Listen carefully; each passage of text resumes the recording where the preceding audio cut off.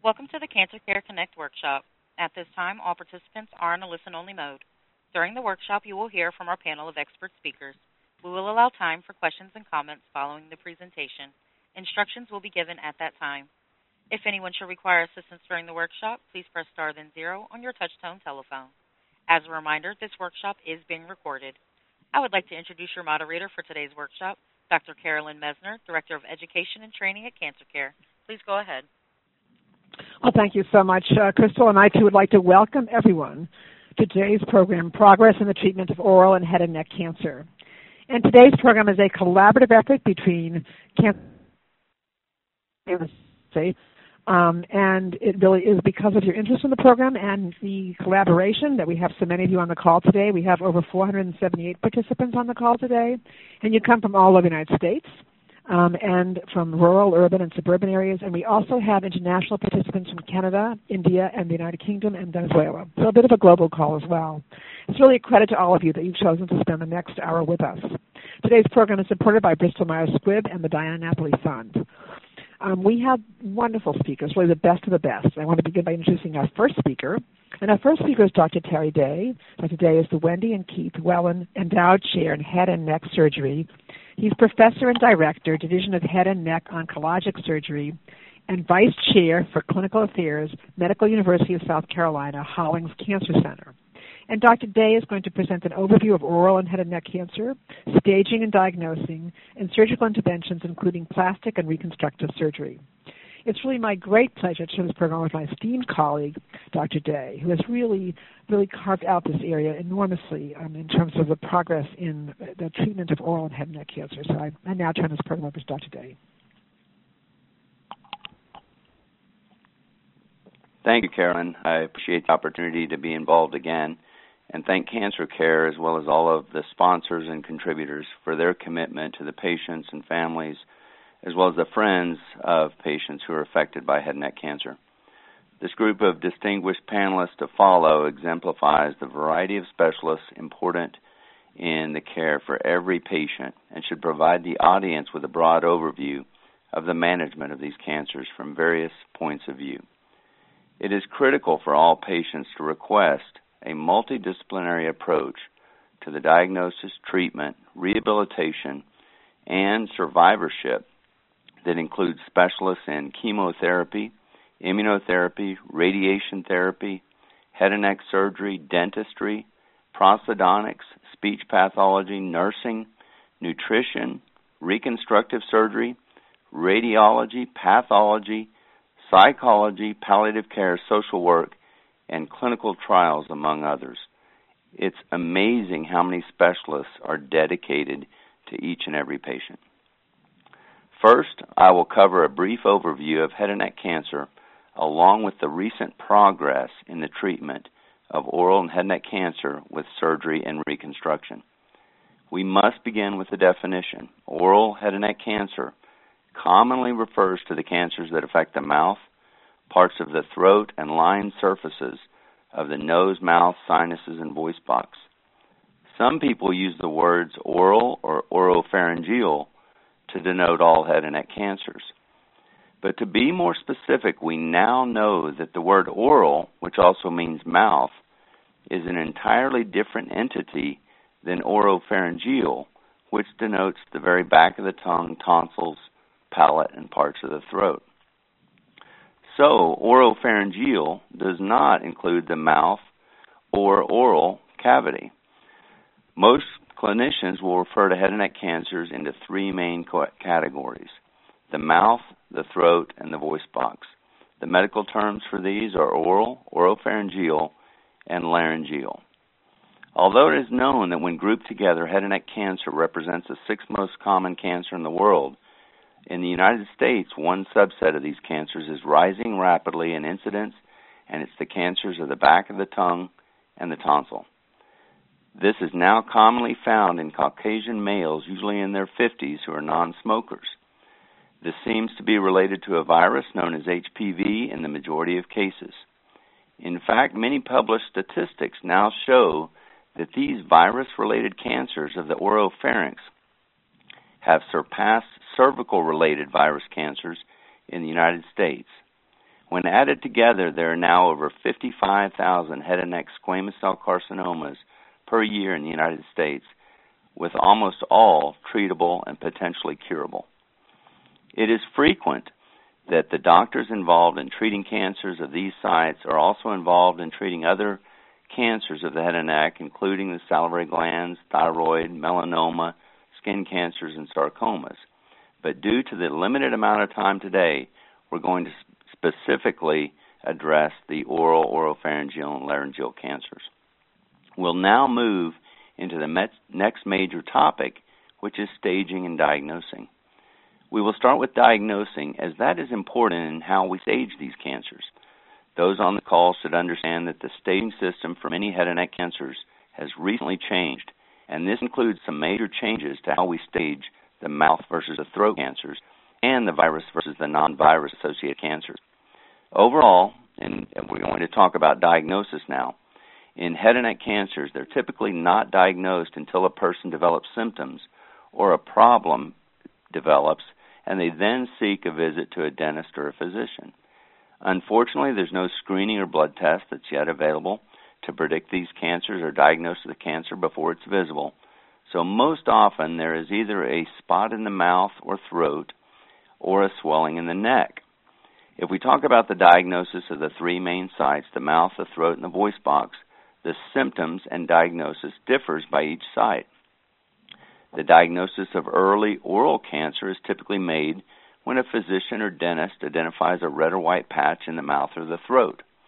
Thus, any sore in the mouth, sore throat, change in voice, or other problems that do not resolve should be evaluated by a specialist. The oropharynx or throat is often diagnosed either when someone has a long-standing sore throat, trouble swallowing, earache, or a swelling in the neck. The voice box cancers, on the other hand, usually cause hoarseness or a change in the voice that does not go away. When these areas are found, a biopsy of the site should be performed to find out what type of growth is present. When head and neck cancers first show up as enlarged lymph nodes in the neck, a CAT scan may be scheduled to further evaluate the lymph nodes, and if it's safe, a needle biopsy can be performed on the lymph node if it's necessary. Thus, any adult with a lump in the neck should have it evaluated. Before or after the biopsy is done, patients may be scheduled for a CAT scan, MRI, a CAT scan with a PET scan that can look to see if the tumor is spread. In most cases, a biopsy of the tumor or the lump in the neck, which may be a lymph node, can show the type of tumor. The results of the biopsy and the site of the tumor often then directs the treatment recommendations. It's at this time that the patient should be referred to a multidisciplinary team of specialists that at least includes the head and neck surgeon, the radiation oncologist, and a medical oncologist. After all of the scans, examinations are done, the patient is then given a stage of the tumor, which I'll review now.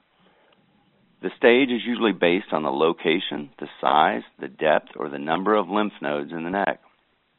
The stage is divided into three separate letters, the T, the N, and the M.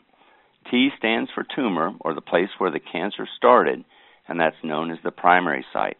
N stands for the nodes, or lymph nodes, and the presence of abnormal lymph nodes in the neck that the tumor may have spread to. And M stands for metastasis, or spread of cancer beyond the head and neck. It's important for patients to understand that the new staging system is hot off the press as of January the 1st, 2018, and some doctors may not be aware of the details. If I were to summarize the basic changes, the mouth staging system now includes how deep in millimeters the tumor goes into the tongue or other parts of the mouth. The throat or oropharynx now depends on the test to determine whether or not the tumor is associated with a virus, and this is sometimes done with a P16 marker. In addition to these changes, the pathologic stage is different and is now based on the number of lymph nodes removed and with cancer that may have cancer after surgery. So the entire T&M staging group is combined to give an overall stage according to the American Joint Committee on Cancer, or the AJCC. Patients can go to the National Comprehensive Cancer Network or nccn.org to also identify the stages and the treatment options for each stage. I would like to move forward into the recent advances in the treatment of head and neck cancers.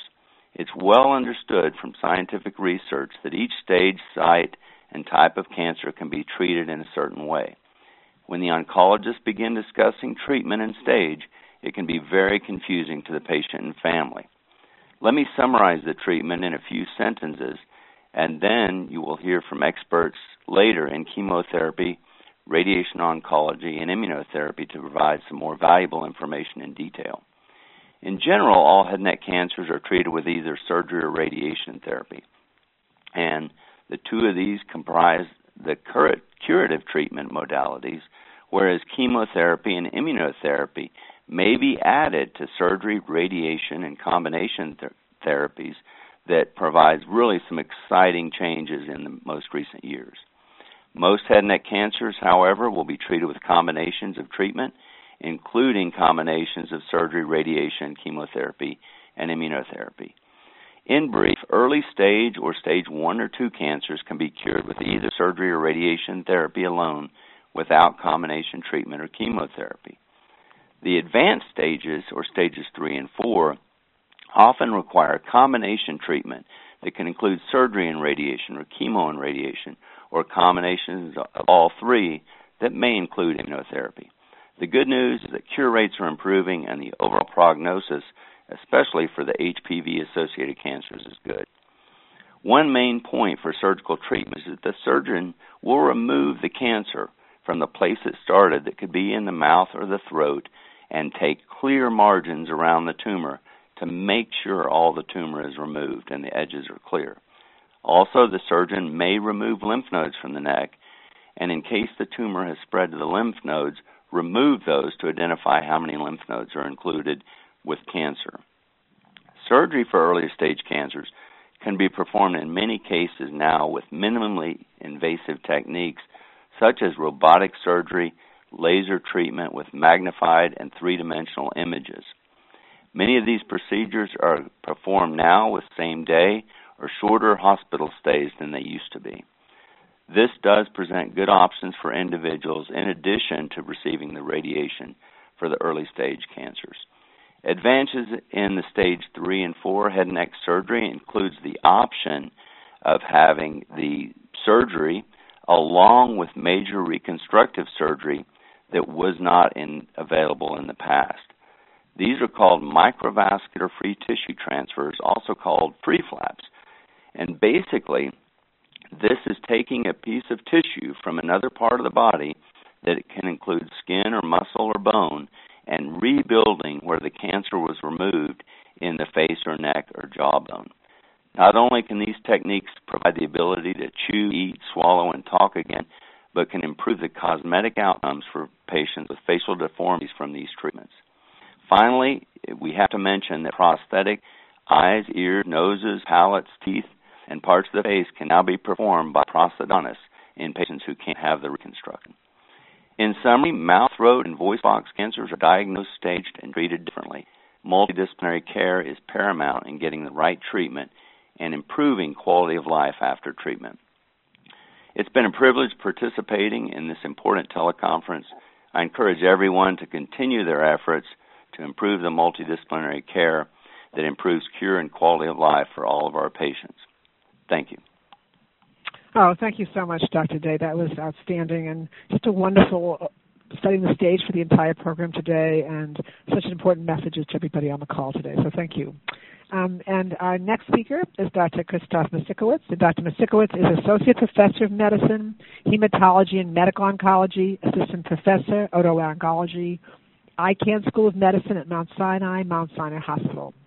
And Dr. Misikiewicz is actually going to be addressing some of the updates from ASCO, but he's going to be presenting on new chemotherapy and immunotherapy options, practical tips to manage treatment side effects, pain, and discomfort, and key questions to ask in making informed treatment decisions. And ASCO is the American Society of Clinical Oncology. They just had a meeting recently, so it's wonderful to have Dr. Misikiewicz being able to update us on anything that was presented at that meeting. It's now my great pleasure to turn this program over to my esteemed colleague, Dr. Misikiewicz. Thank you. Good morning. So it's a beautiful weather. I'm in New York City, so with a view on the park.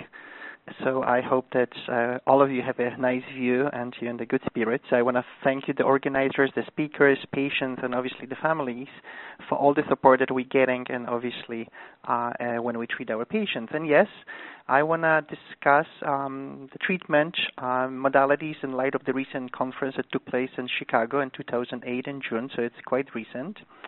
And I'm going to be discussing chemotherapy, targeted therapy, and immunotherapy. So in general, squamous cell carcinoma of head and neck, there are a few treatment modalities in addition to the one that was mentioned, which is surgery, and radiation is going to be discussed later on.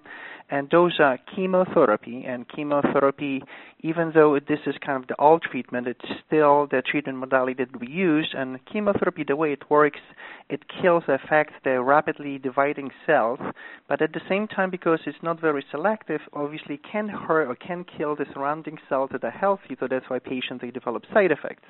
Sometimes I tell my patients that chemotherapy is sort of like a poison, that we're trying to poison the cancer without poisoning the patient, so as a consequence, patients, they may develop some side effects. The second treatment modality that we use in head and neck cancer is targeted therapy. So targeted therapy basically works on the notion that the cancer cells are different than the healthy cells. So this targeted therapy can target the cancer and sparing the healthy cells. It's not always true, but in general, those treatments are less toxic than chemotherapy, and they may be a little bit more sophisticated. And there is a third treatment modality called immunotherapy. And this is kind of the new thing that kind of stormed into our doors, and obviously it's very popular now, and I would say it's very promising. So what is immunotherapy? Immunotherapy basically is when patients, they develop infection, the human body can recognize infection as foreign, and the human body can fight with this infection, has the mechanism and ability to fight with this. When we have a cancer, unfortunately, cancer becomes invisible to our body, so our body cannot fight with this. It's kind of thinks it does belong to me. So there are some treatment options that we can turn on the immune system and ask your own body to fight with the cancer. So it is very promising. It is very effective. At the same time, it's not really as toxic as standard chemotherapy. So it looks very promising. But at the same time, as I'm discussing those three treatment modalities, I don't want you to think that one is better than the other. All of them, they have pluses and minuses, and I would say there is a time and place for each of those treatments. So I'm sure that we're going to see an expert and somebody's going to recommend one of those treatments. There is a value, and obviously it doesn't mean that all of us, we should be getting immunotherapy. So I don't want you to forget about other treatment options. And again, there are some differences from different cancers. So treatment paradigms that we use, let's say in melanoma, lung cancer, can be different from head and neck cancer. So there are some similarities, but also there are some differences. So having this in mind, obviously, when we have those three treatment options, now the question is how we can move on, how we can make it better. So in the light of recent ASCO conference, the main question that is being asked, how to create a better cocktail, how to mix chemotherapy with immunotherapy, targeted therapy with immunotherapy, or immunotherapy with different immunotherapy.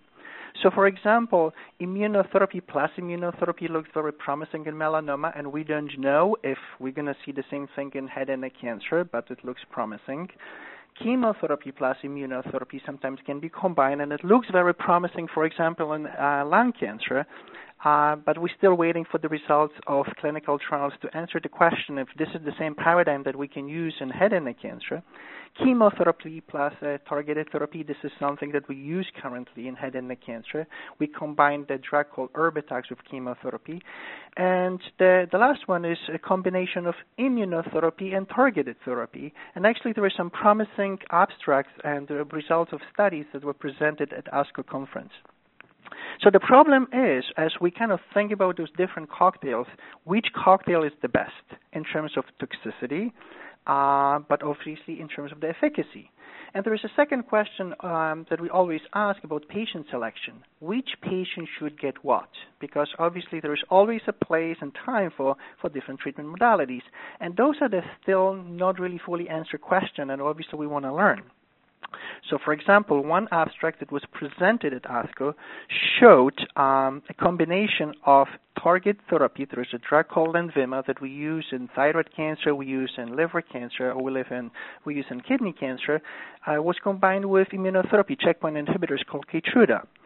And it looks very promising. It looks better than immunotherapy alone, but the question is if the toxicity that was seen in this study obviously can be justified. So one option would be that the company will move on and accept the toxicity that was seen in this study. The other question is that obviously as we're going to move forward and study this combination, maybe we should go down on the doses and maybe dose reduce and test it again. So maybe with the dose reduction, it's not going to be as toxic, but it's still going to maintain the efficacy. But again, this is something that looks promising, but we still don't use it in clinical practice. And if you want to be part of this, an amazing adventure journey with those new promising cutting-edge, promising treatment modalities, you should ask for clinical trials. And not only you can benefit from this treatment, but at the same time you can help us to have those answers. The second abstract that I want to discuss is a combination of immunotherapy with targeted therapy, and the drug is called cetuximab or Erbitux. It was combined with immunotherapy with checkpoint inhibitors. And it looks very promising. Erbitux is the drug that we do use in head and neck cancer. It looks very promising. It is effective, and we know the side effects. And it was combined with immunotherapy, and it looks promising. But again, the same problems that obviously we don't use it in clinical practice yet, but it is promising. So again, I would encourage you for ask clinical trials so you can be part of this. So this is the first problem.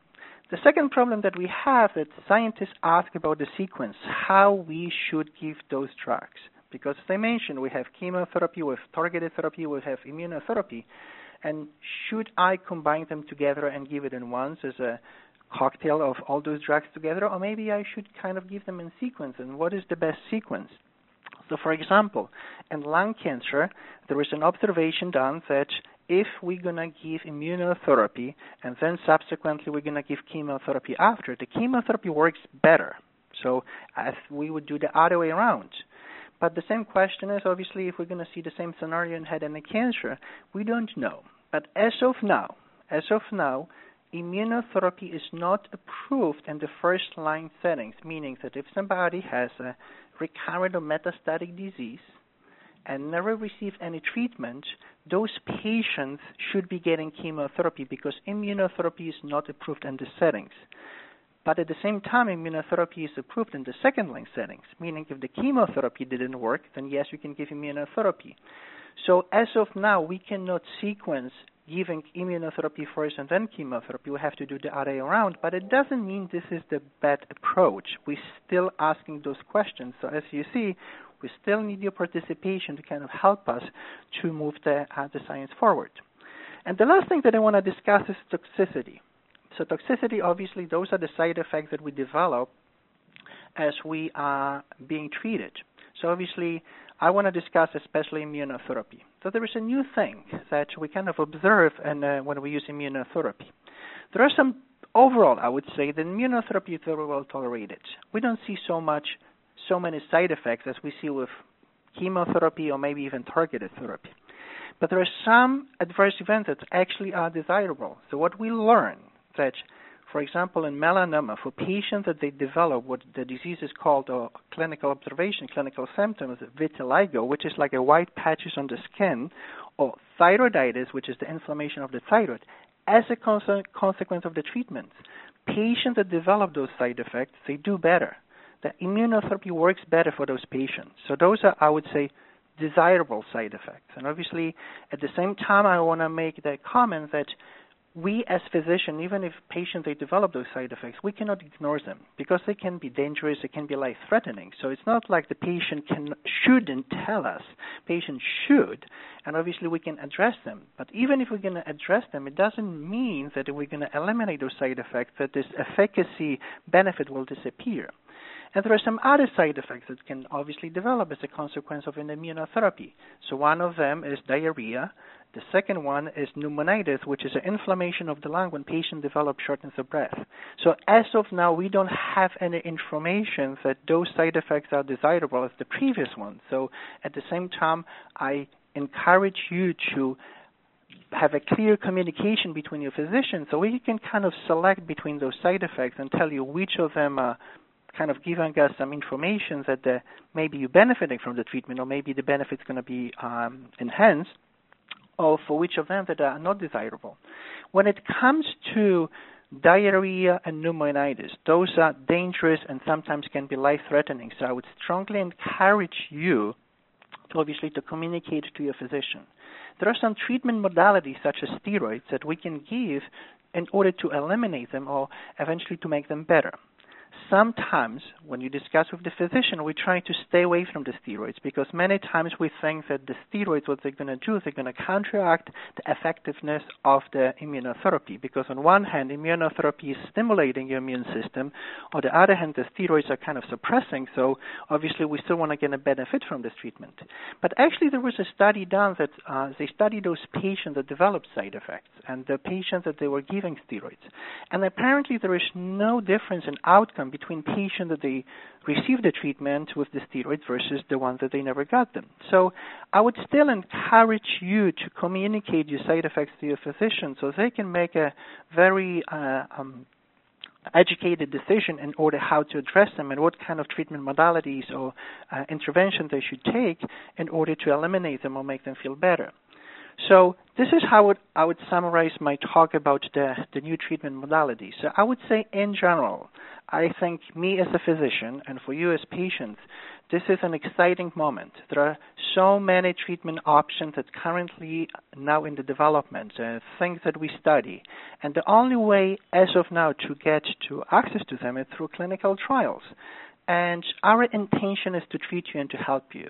So obviously, I would strongly encourage you so you can be part of this. Not only you're going to benefit, but you're going to help us and other patients to move the science forward. Thank you very much. Oh, thank you very much, Dr. Mistikolis. That was outstanding and really wonderful, and really also to bring the most cutting-edge and most recent research information to everybody is so amazing. So thank you, and we really appreciate your being on the call.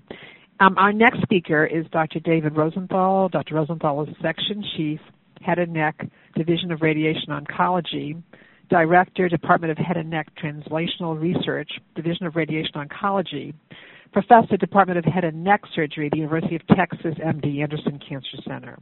And Dr. Rosenthal is going to present concurrent chemotherapy and radiation treatment, communicating with your healthcare team about your quality of life concerns, and pain and symptom management. It's really my great pleasure to turn this program over to my esteemed colleague, Dr. Rosenthal.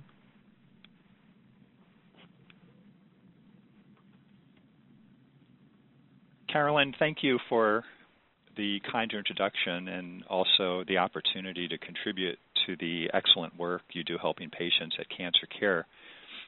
I think we discussed earlier that we've been working together for maybe 15 years or more, and it's always my pleasure to try to help contribute.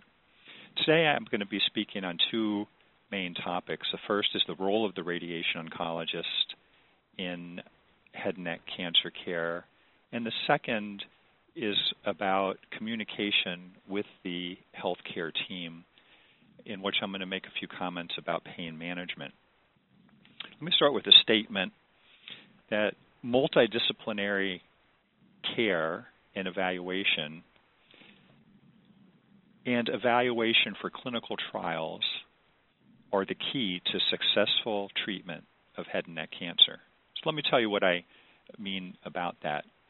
Unfortunately, sometimes we'll see a patient that might happen to only see one of the main specialists, a surgeon, radiation oncologist, or medical oncologist, and kind of rush into the type of treatment that that particular physician may offer.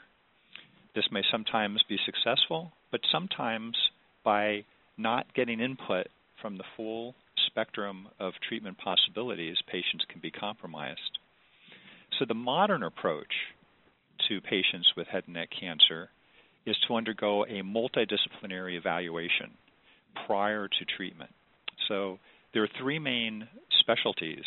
There's radiation therapy, surgery, and chemotherapy by medical oncologists. So the modern approach is for each patient to be seen by a representative of each of these three specialties, and then their case is discussed amongst those physicians at what we call a multidisciplinary head and neck tumor conference. In this way, we assure that each patient gets individualized and most appropriate cancer care plan. And this includes evaluation for cancer clinical trials. Dr. Day will comment in more detail about this.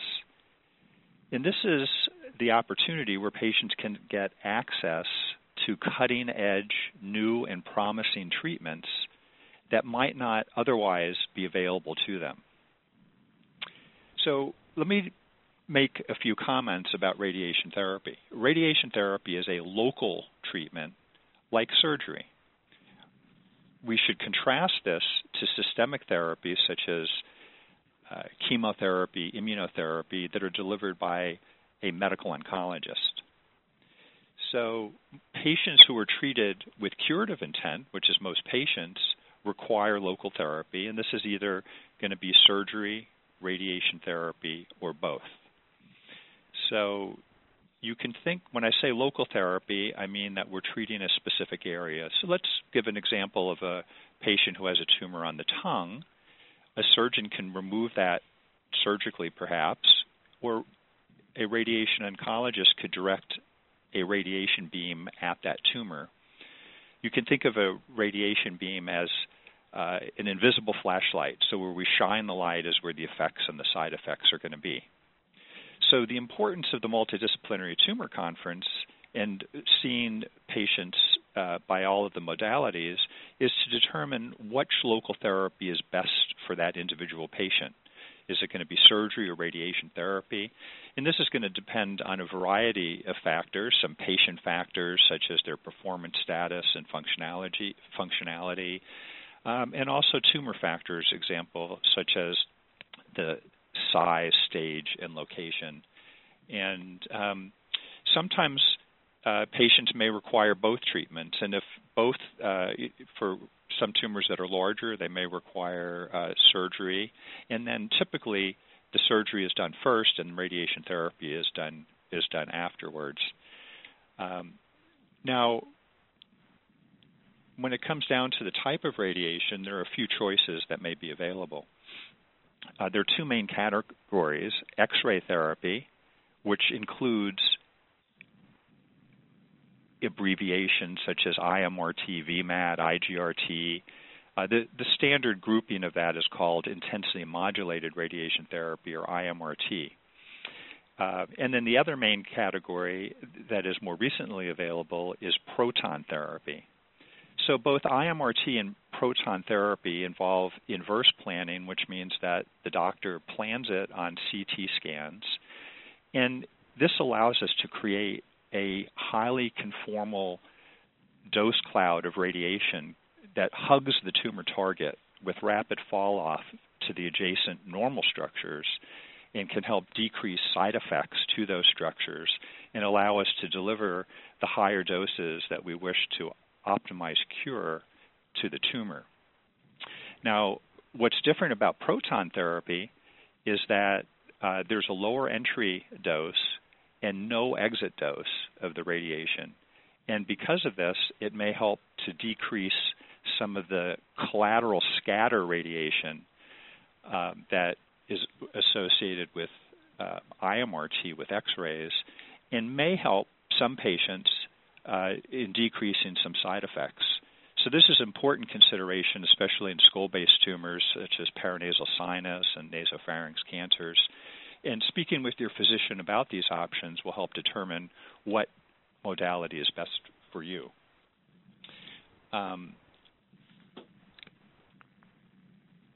Let me make one comment quickly about concurrent chemoradiation. In the 1990s, we were not curing enough patients. Most cancers then in the head and neck were tobacco-driven. We did prospective clinical trials showing that the addition of concurrent chemotherapy to radiation therapy helped to improve local control and overall survival by about 10 to 20%. This came at the cost, however, of increasing side effects. It may be appropriate for some patients who had no other option, but what we've seen since then is that there's been a relative change in risk factors. Many patients have less tobacco and alcohol exposure, and the human papillomavirus, HPV, has been recognized as an etiologic agent for many oropharynx cancer, now the vast majority. The HPV-driven cancers have a better prognosis. They respond better to treatment, and as a result of that, the cure rate is better for many patients, most patients. Now, back in the 90s and the early 2000s, many of these patients were inappropriately upstaged because we were trying to force them into the same staging systems that we had. And that led to overtreatment and extra side effects that not all patients needed. We now that we've recognized that HPV-driven tumors, that the patients do better, we have developed a new staging system, and we're now investigating ways to de-intensify therapy and maintain the same overall survival with fewer side effects. I'm going to now switch to communication with the healthcare team. There are many questions that I've kept a mental note of that patients sometimes wonder about, may forget to ask, or may be embarrassed to ask. One of them is to ask yourself, are you a smoker? People are often embarrassed to reveal this, but patients who do smoke during their cancer treatment have more side effects and have more poor outcomes. So it's important to come forward with this and ask the physician, where can I get help for this? How can you help me? And there are active tobacco treatment programs available. Another question to ask is what I spoke about earlier, is am I going to be seen by all three cancer specialties, and will my case be discussed at a multidisciplinary head and neck tumor conference? Another important question to ask is about side effect management and functionality outcomes. Will I be seen by a head and neck experienced speech language pathologist and a dental oncologist who will help to optimize oral and dental care, eating, chewing, swallowing, breathing, and speaking functions?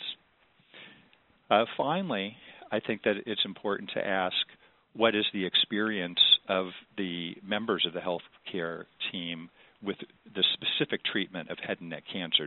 Does everybody have a track record in doing this, or is this something that they just do occasionally? And then, again, I just want to repeat the importance of asking about what clinical trials might be available, for me. And patients may also refer to clinicaltrialscancer.gov to find some answers. With respect to pain management, many patients may present with some tumor-related symptoms, such as a sore throat, pain or difficulty swallowing, or some ear pain.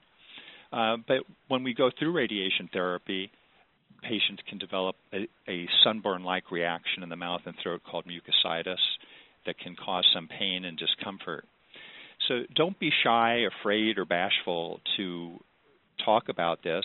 It's normal. Don't hide it. The head and neck cancer team expects it. And patients do better when their pain is controlled. So at the first sign of any discomfort, it's best to talk about it and how it's going to be managed, so that if it's a night or weekend, that the patient will have some treatment available and not have to suffer unnecessarily. So in conclusion, fortunately, most patients with head and neck cancer are treated with curative intent. It's important to work towards tobacco cessation for all patients, and the focus is on multidisciplinary care so that patients can get the most appropriate individualized care plan for them and be evaluated for the most new cutting-edge cancer treatments. Carolyn, thank you for involving me again, and I look forward to hearing the remaining speakers.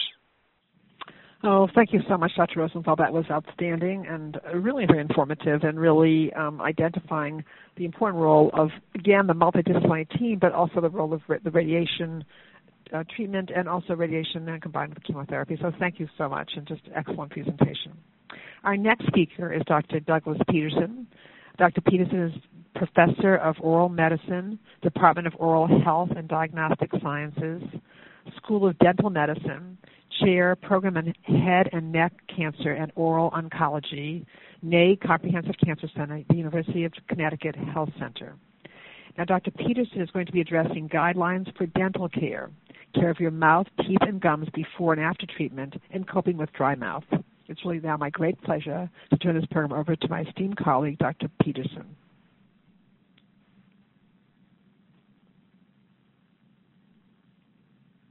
Thank you, Carolyn. It's my privilege to participate in today's cancer care workshop, and I'll be talking about guidelines for dental care.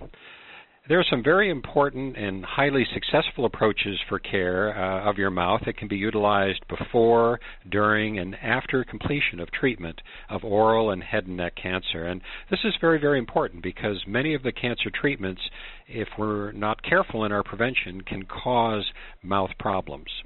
So our goal becomes to prevent or at least minimize any problems with your mouth during and in the years after this cancer treatment.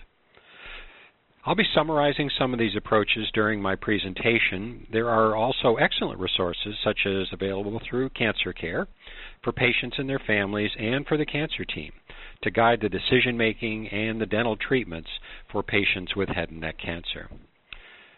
Much of the decision-making about how best to take care of the mouth during and after cancer treatment is based on really the types of cancer treatment, which in turn is based on the staging and the location of cancer. This is one of the reasons why screening and early detection are so important, because the earlier the diagnosis is made of cancer, the sooner the oncology team can begin treatment that is customized to treat that cancer and also minimizing any side effects, including changes in the mouth. Early detection of possible oral cancers based on screening of the lining tissues of the mouth, for example, the sides of the tongue and under the tongue, is very, very important, therefore, for these and many other reasons. And I'll comment again on this concept and this strategy of early detection a little bit later in my presentation. There's also a very important context relative to guidelines on how best to take care of your mouth during head and neck cancer treatment and after. There are exciting and currently available ways to treat head and neck cancer, as we've heard from our other colleagues today. These advances include new technologies to focus the radiation on the cancer and drugs that are specifically focused to attack the cancer cells. These types of targeted therapies allow the oncology team to protect more of the normal tissue than we used to be able to do. And this includes protecting tissues in the mouth. So this is a good thing. So these state-of-the-art treatments can go a long way to reducing some of the mouth complications while achieving cancer cures. There's also some recent exciting new concepts regarding treating head and neck cancers that involve specifically the back of the tongue or the upper part of the throat or the pharynx. These are with cancers that are caused by a specific type of virus, a human papillomavirus. There are some current studies that are looking at reducing the amount of head and neck radiation that is needed to cure these cancers that are caused by the human papillomaviruses. And these cancers, it's very interesting, seem to respond quite well to these reduced radiation doses in many patients. And so by reducing the amount of radiation, this in turn could reduce the types of side effects in the mouth that would otherwise occur. So this is yet another new way to consider treatment of certain types of head and neck cancer if they're caused by the human papillomavirus. So if you're diagnosed with this kind of head and neck cancer, one that's caused by the human papillomavirus, you might discuss the possibility of a clinical trial looking at reduced radiation. And if you are eligible for this kind of trial, it could be of tremendous health benefit to you, and your participation could also be a tremendous gift to future patients. So what are some of the important guidelines for dental care before, during, and after your cancer treatment? The words become important when we talk about these guidelines. We can think in terms of dental, which is actually the teeth, in relation to the mouth, which we call oral, and that includes the teeth and the gums and the lining tissues of the mouth, or mucosa, as well as the salivary glands. Head and neck radiation, whether it's given with or without chemotherapy, can cause temporary or sometimes permanent changes in the mouth tissues.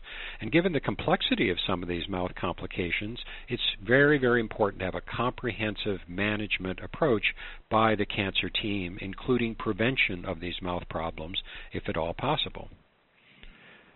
Some of these complications caused by the head and neck radiation and the chemotherapy only occur in relation to the cancer treatment itself, and then they clear up a few weeks after the cancer treatment ends.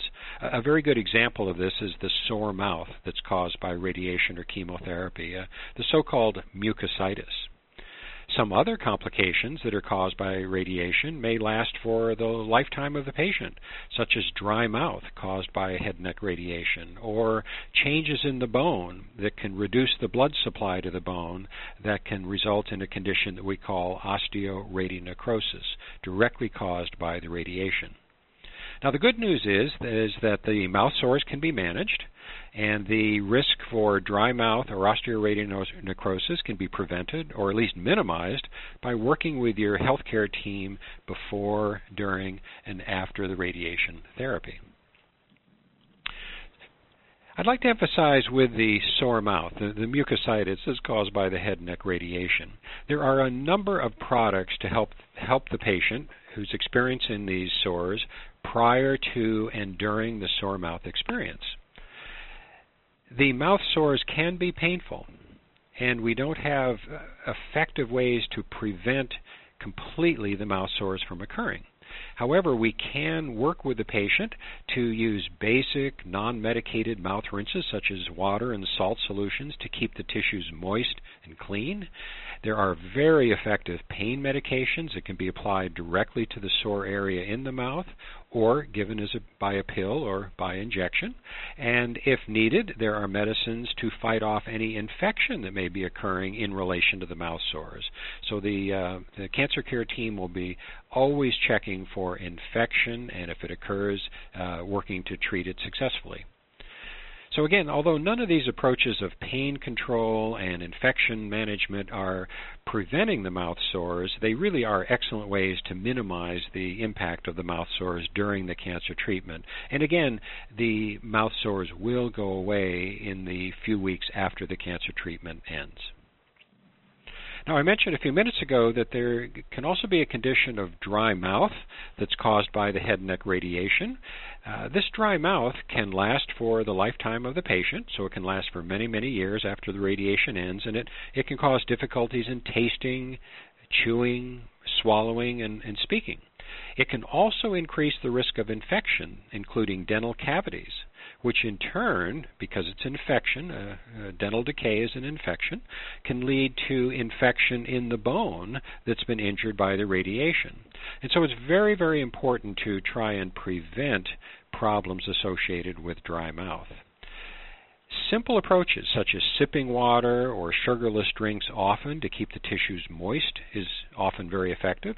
Avoiding drinks with caffeine such as coffee and tea and some sodas, that's a good thing. Avoid drinks with caffeine because the caffeine can dry the mouth. Don't use tobacco or alcohol. These can also dry the mouth. And avoid spicy or salty foods that may irritate the mouth when it's dry. A very important aspect of this, if someone has dry mouth for the rest of the many years after the cancer treatment ends, working with a dentist and having regular checkups, perhaps every 3 to 6 months, and using home fluoride applications that the dentist team can prescribe for you in order to protect the teeth from developing cavities by giving them exposure to high fluoride. It's also important to make sure your diet is low in sugar so, again, cavities don't form.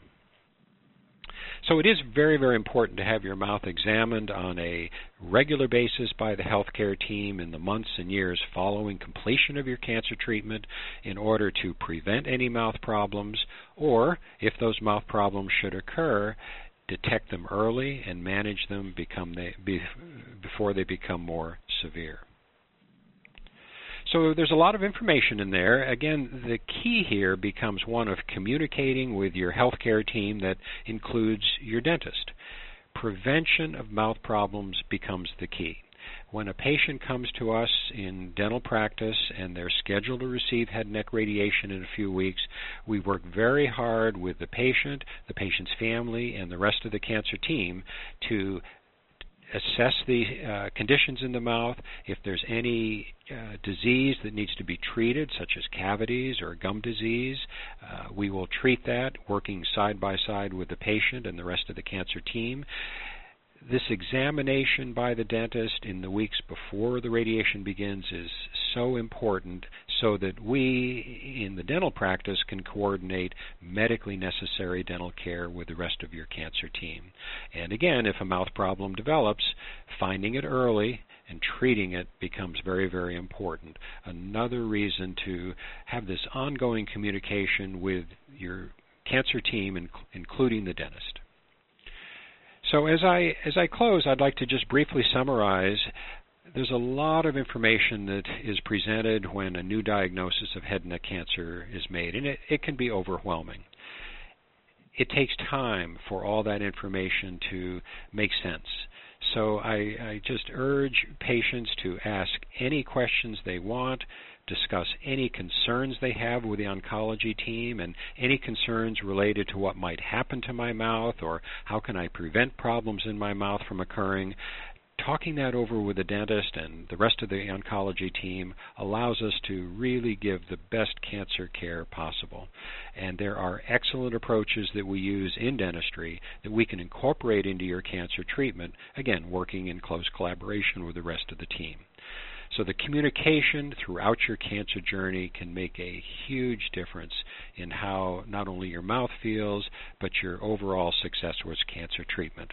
And it's really this partnership that we emphasize through cancer care so that we can give the very, very best cancer care possible. So I'm going to end at this point and thank Cancer Care and Carolyn for this opportunity to discuss this very, very important subject. And by working and communicating with your dentist and the rest of the team, it can have very, very positive outcomes for you as the patient, both during your cancer treatment as well as for many years thereafter. So again, thank you for your time and interest, and I'll turn the conference back to Carolyn. Oh, thank you so much, Dr. Peterson. That was just so wonderful, and really that whole message of really how working with your healthcare team, working in this instance, of course, with your dentist to get the very best care, but throughout the entire program, this is really important. So thank you so much, Dr. Peterson. We can't imagine doing a program without you, actually. Thank you. And our next speaker is Ms. Diana Bearden. Ms. Bearden is a dietitian with the Michael E. DeBakey VA Medical Center. And Ms. Bearden is going to be addressing nutrition concerns and tips, and also speech and swallowing rehabilitation. It's really my pleasure now to turn this program over to my esteemed colleague, Ms. Bearden. Carolyn, I'm excited to be part of today's presentation addressing nutritional concerns in the presence of head and neck cancer. Nutrition and hydration are essential in tolerance during treatment and provide you the energy to do the things you enjoy. During and after your treatment for head and neck cancer, your diet may be modified due to side effects from the cancer itself, treatment, and some of the side effects from treatment. We've heard many examples today of some of those side effects. But just to reiterate, some of the potential side effects include dry mouth, difficulty chewing, mouth sores, difficulty swallowing, changes in taste, decreased appetite, and fatigue. So during your course of treatment and recovery, your nutritional needs can increase. This is important to know. If you're not able to meet your nutritional needs due to your tolerance to treatment, then your treatment plan and even the course of treatment and recovery can be impacted. If you aren't doing well and things aren't being tolerated, then your physicians and your medical team may skip a treatment or hold off on a treatment. So there are some things that can be impacted by you not doing well nutritionally. So reaching out to your dietitian is important. The dietitian can provide you with information on how to get your calories in, how to get your protein in, telling you what those goals are, discussing your fluid needs, information on how to modify your diet if you're having challenges to meet your individual needs. But something to remember, I hear this oftentimes from patients, but even if you're overweight, you can still become malnourished. This is one of the kind of the biggest misunderstandings today, I think, in healthcare. And nourishment is not related to our weight. It's when you look at a nutritional status, we look at a lot of different components. Your dietitian will potentially do what we call a nutrition-focused physical assessment. And our body tells us a lot about how we're feeding it, how it's responding to what's being fed. And so as part of your assessment, it's important to realize that, where you are right now weight-wise doesn't necessarily change how your course of treatment will be. So when nutritional needs are not met by the body, your body is hungry. It needs energy. It also needs energy because of healing. And so where it'll take that energy from is your protein or your muscle. And the reason for that is because this protein and muscle component is a much easier metabolized product than fat is. And so whenever you talk with somebody oftentimes who's coming in and they're talking about, I'm overweight, I have a little bit of weight I can lose. No. We don't want that to happen because the weight you're going to lose is not going to be fat as what we oftentimes think of as when we lose weight, but it's really going to be protein. And whenever you lose your muscle mass, you're going to see a decrease in your endurance, and you're going to see an increase in fatigue. Our muscles are what give us that the ability to stand up, to breathe, to swallow. Our muscles are all over our body, and it's not specific on where they're going to take the energy from. It's really going to be from all over. So you're going to feel an impact all over your body. But there are medications to assist with side effects, just as we heard today. If you're having pain, if you're running into any challenges, talk with your healthcare team as soon as possible. The sooner the better. Also, keeping a daily record of what you're eating can be really helpful for your team. Understanding, how you're preparing something. Is there a way to modify that to make it work better for you?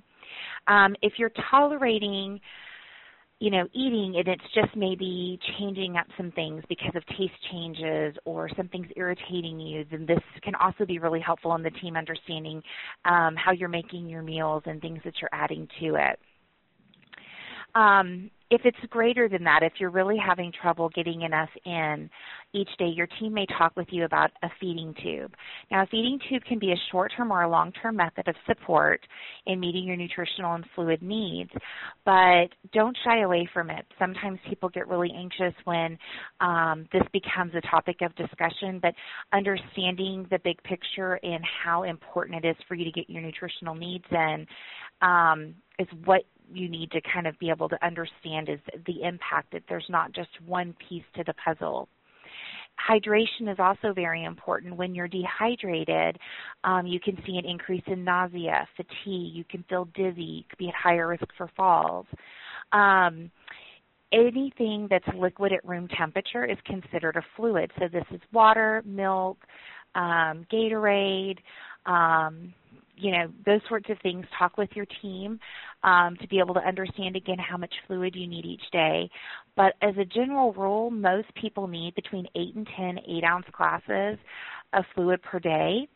And so 64 to 80 ounces is pretty much normal for the general population. But some treatments can actually cause you to need more fluid. It can dry you out, such as radiation.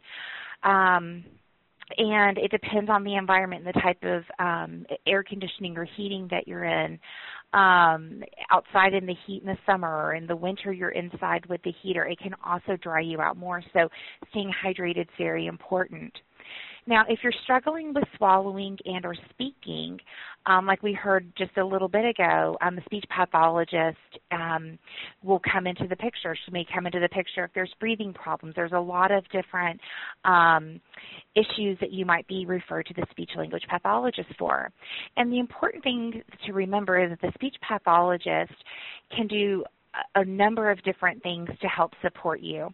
And when we're thinking about eating and intake, they can assess your swallowing process. They can use x-ray processes to see if food is pocketing, if you're aspirating. So they can look inside to really see what's happening whenever you're swallowing. From that information, they can make recommendations on texture modifications, consistency modifications. They could talk with you about exercises and stretches and things like that, things that are going to help maintain your swallow function and maintain your quality of life, because we know eating by mouth is the goal for all patients, and so that's what we want to help accomplish with patients going for getting modifications for their diet. But the swallow function, remember, is supported with muscles. So if you're not meeting your nutritional needs, this can impact your swallowing. So even if you're using a tube to meet your nutritional needs, you still want to do the exercises, you still want to do everything that the speech pathologist recommends, and you may be going back to the speech pathologist. Things change, your treatment changes, and your side effects change. So again, keeping in communication with your healthcare team. In closing, as Dr. Day mentioned, there are several members of the healthcare team dedicated to patients undergoing treatment for head and neck cancers. Know your team and how to reach them. The sooner you reach out, the better. Thank you for allowing me to be part of today's workshop. I'll now pass the line back over to Carolyn. Oh, thank you so much, Ms. Bairden. That was really excellent, really, Diana. That was a fantastic job. And now we do have time for questions. And we have a few questions, really, and we're just going to take a few of them, and then I will explain to you how to get all your other questions answered. So I have a question for Ms. Bairden. And so the question is, my husband has lost his appetite. Is there a way that I can make my husband's favorite foods again so that they are easier to eat? So if you could address that, Ms. Bairden. Oh, yes. Okay, so a decreased appetite is common. One of the things that you can, well, there are several things you can try and do. First off, interestingly enough, smells can be a turnoff for patients who don't have a very good appetite. And so cold foods hold less odor when initially presented out of the refrigerator for consumption. So cold foods tend to do better when your appetite is decreased. Things like chicken salad, tuna salad, even though those are kind of odorous, when they're cold, they don't have the same odor. Egg salad, even sliced cheese. So trying some things that are cold are a great way to kind of bring that in. Cold milk, even things that you wouldn't think about, like hummus or something that he can tolerate as long as he doesn't have any other side effects with tolerating foods. But your healthcare team meeting with your dietitian, she can definitely specify some recipes that can be very helpful if he's having other challenges.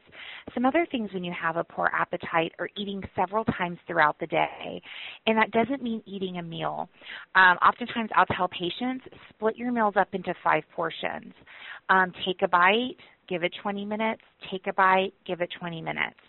And don't push yourself to sit down and finish an entire meal, because that feeling of fullness and discomfort can last for quite some time and be a turnoff when it comes to eating a meal. Again, most patients don't like feeling that way.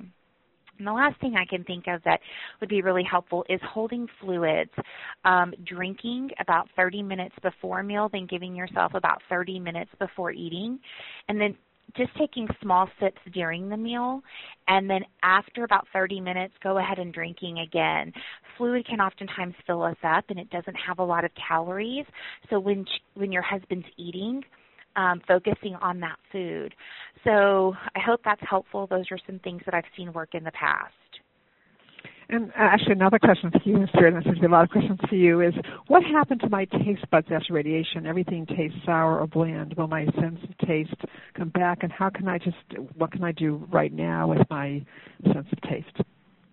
Okay, yeah. So taste buds can be affected by chemotherapy. They can be affected by radiation. Remember, our taste buds are also cells, and chemotherapy kills both good cells and bad cells. And it takes a little while for our taste buds to come back, but through both treatments, your taste buds will come back. As far as the taste changes go, there are a few things that can be helpful. Citrus foods typically always continue to be tasted by our taste buds. Those taste buds are a little different. They're in a different placement on our tongue. And so if you're not uncomfortable eating something that's citrus, and this includes things like marmalade, jellies, anything that has a flavor to it, so a fruit-flavored jelly or preserve, you can actually marinate that, the meats in that, and you can use it to dip or use it just as a topping, and it will help give the food the flavor, and you'll recognize that flavor. Oftentimes, it can be, sweet or tart, salty, so you just want to play around with it. But if something's sour, I find that always going back to citrus as a good starting point can really help you get the satisfaction for the taste of the foods. And this will be our last question for you, Ms. Durden. What can I do for dry mouth? I take small sips of water all the time, but I can't seem to feel normal. Do rinses or mints help? Well, it depends. There's obviously the, I'm not sure if you've been able to try this, but the artificial saliva, some patients find that to be helpful. You have to constantly reapply. Moist foods can be one of the best ways to address it, because if your food is moist, then it doesn't feel so challenging to keep your mouth moist. So I tell patients a lot of times, put the extra gravy on something. Don't bake, steam, cook in a crock pot. Always have your food to be moist, because that'll make a really big difference in helping your mouth stay moist as well. Talk with your doctor about acupuncture. There's been conversation about acupuncture and helping with the stimulation of some of the salivary glands post-radiation.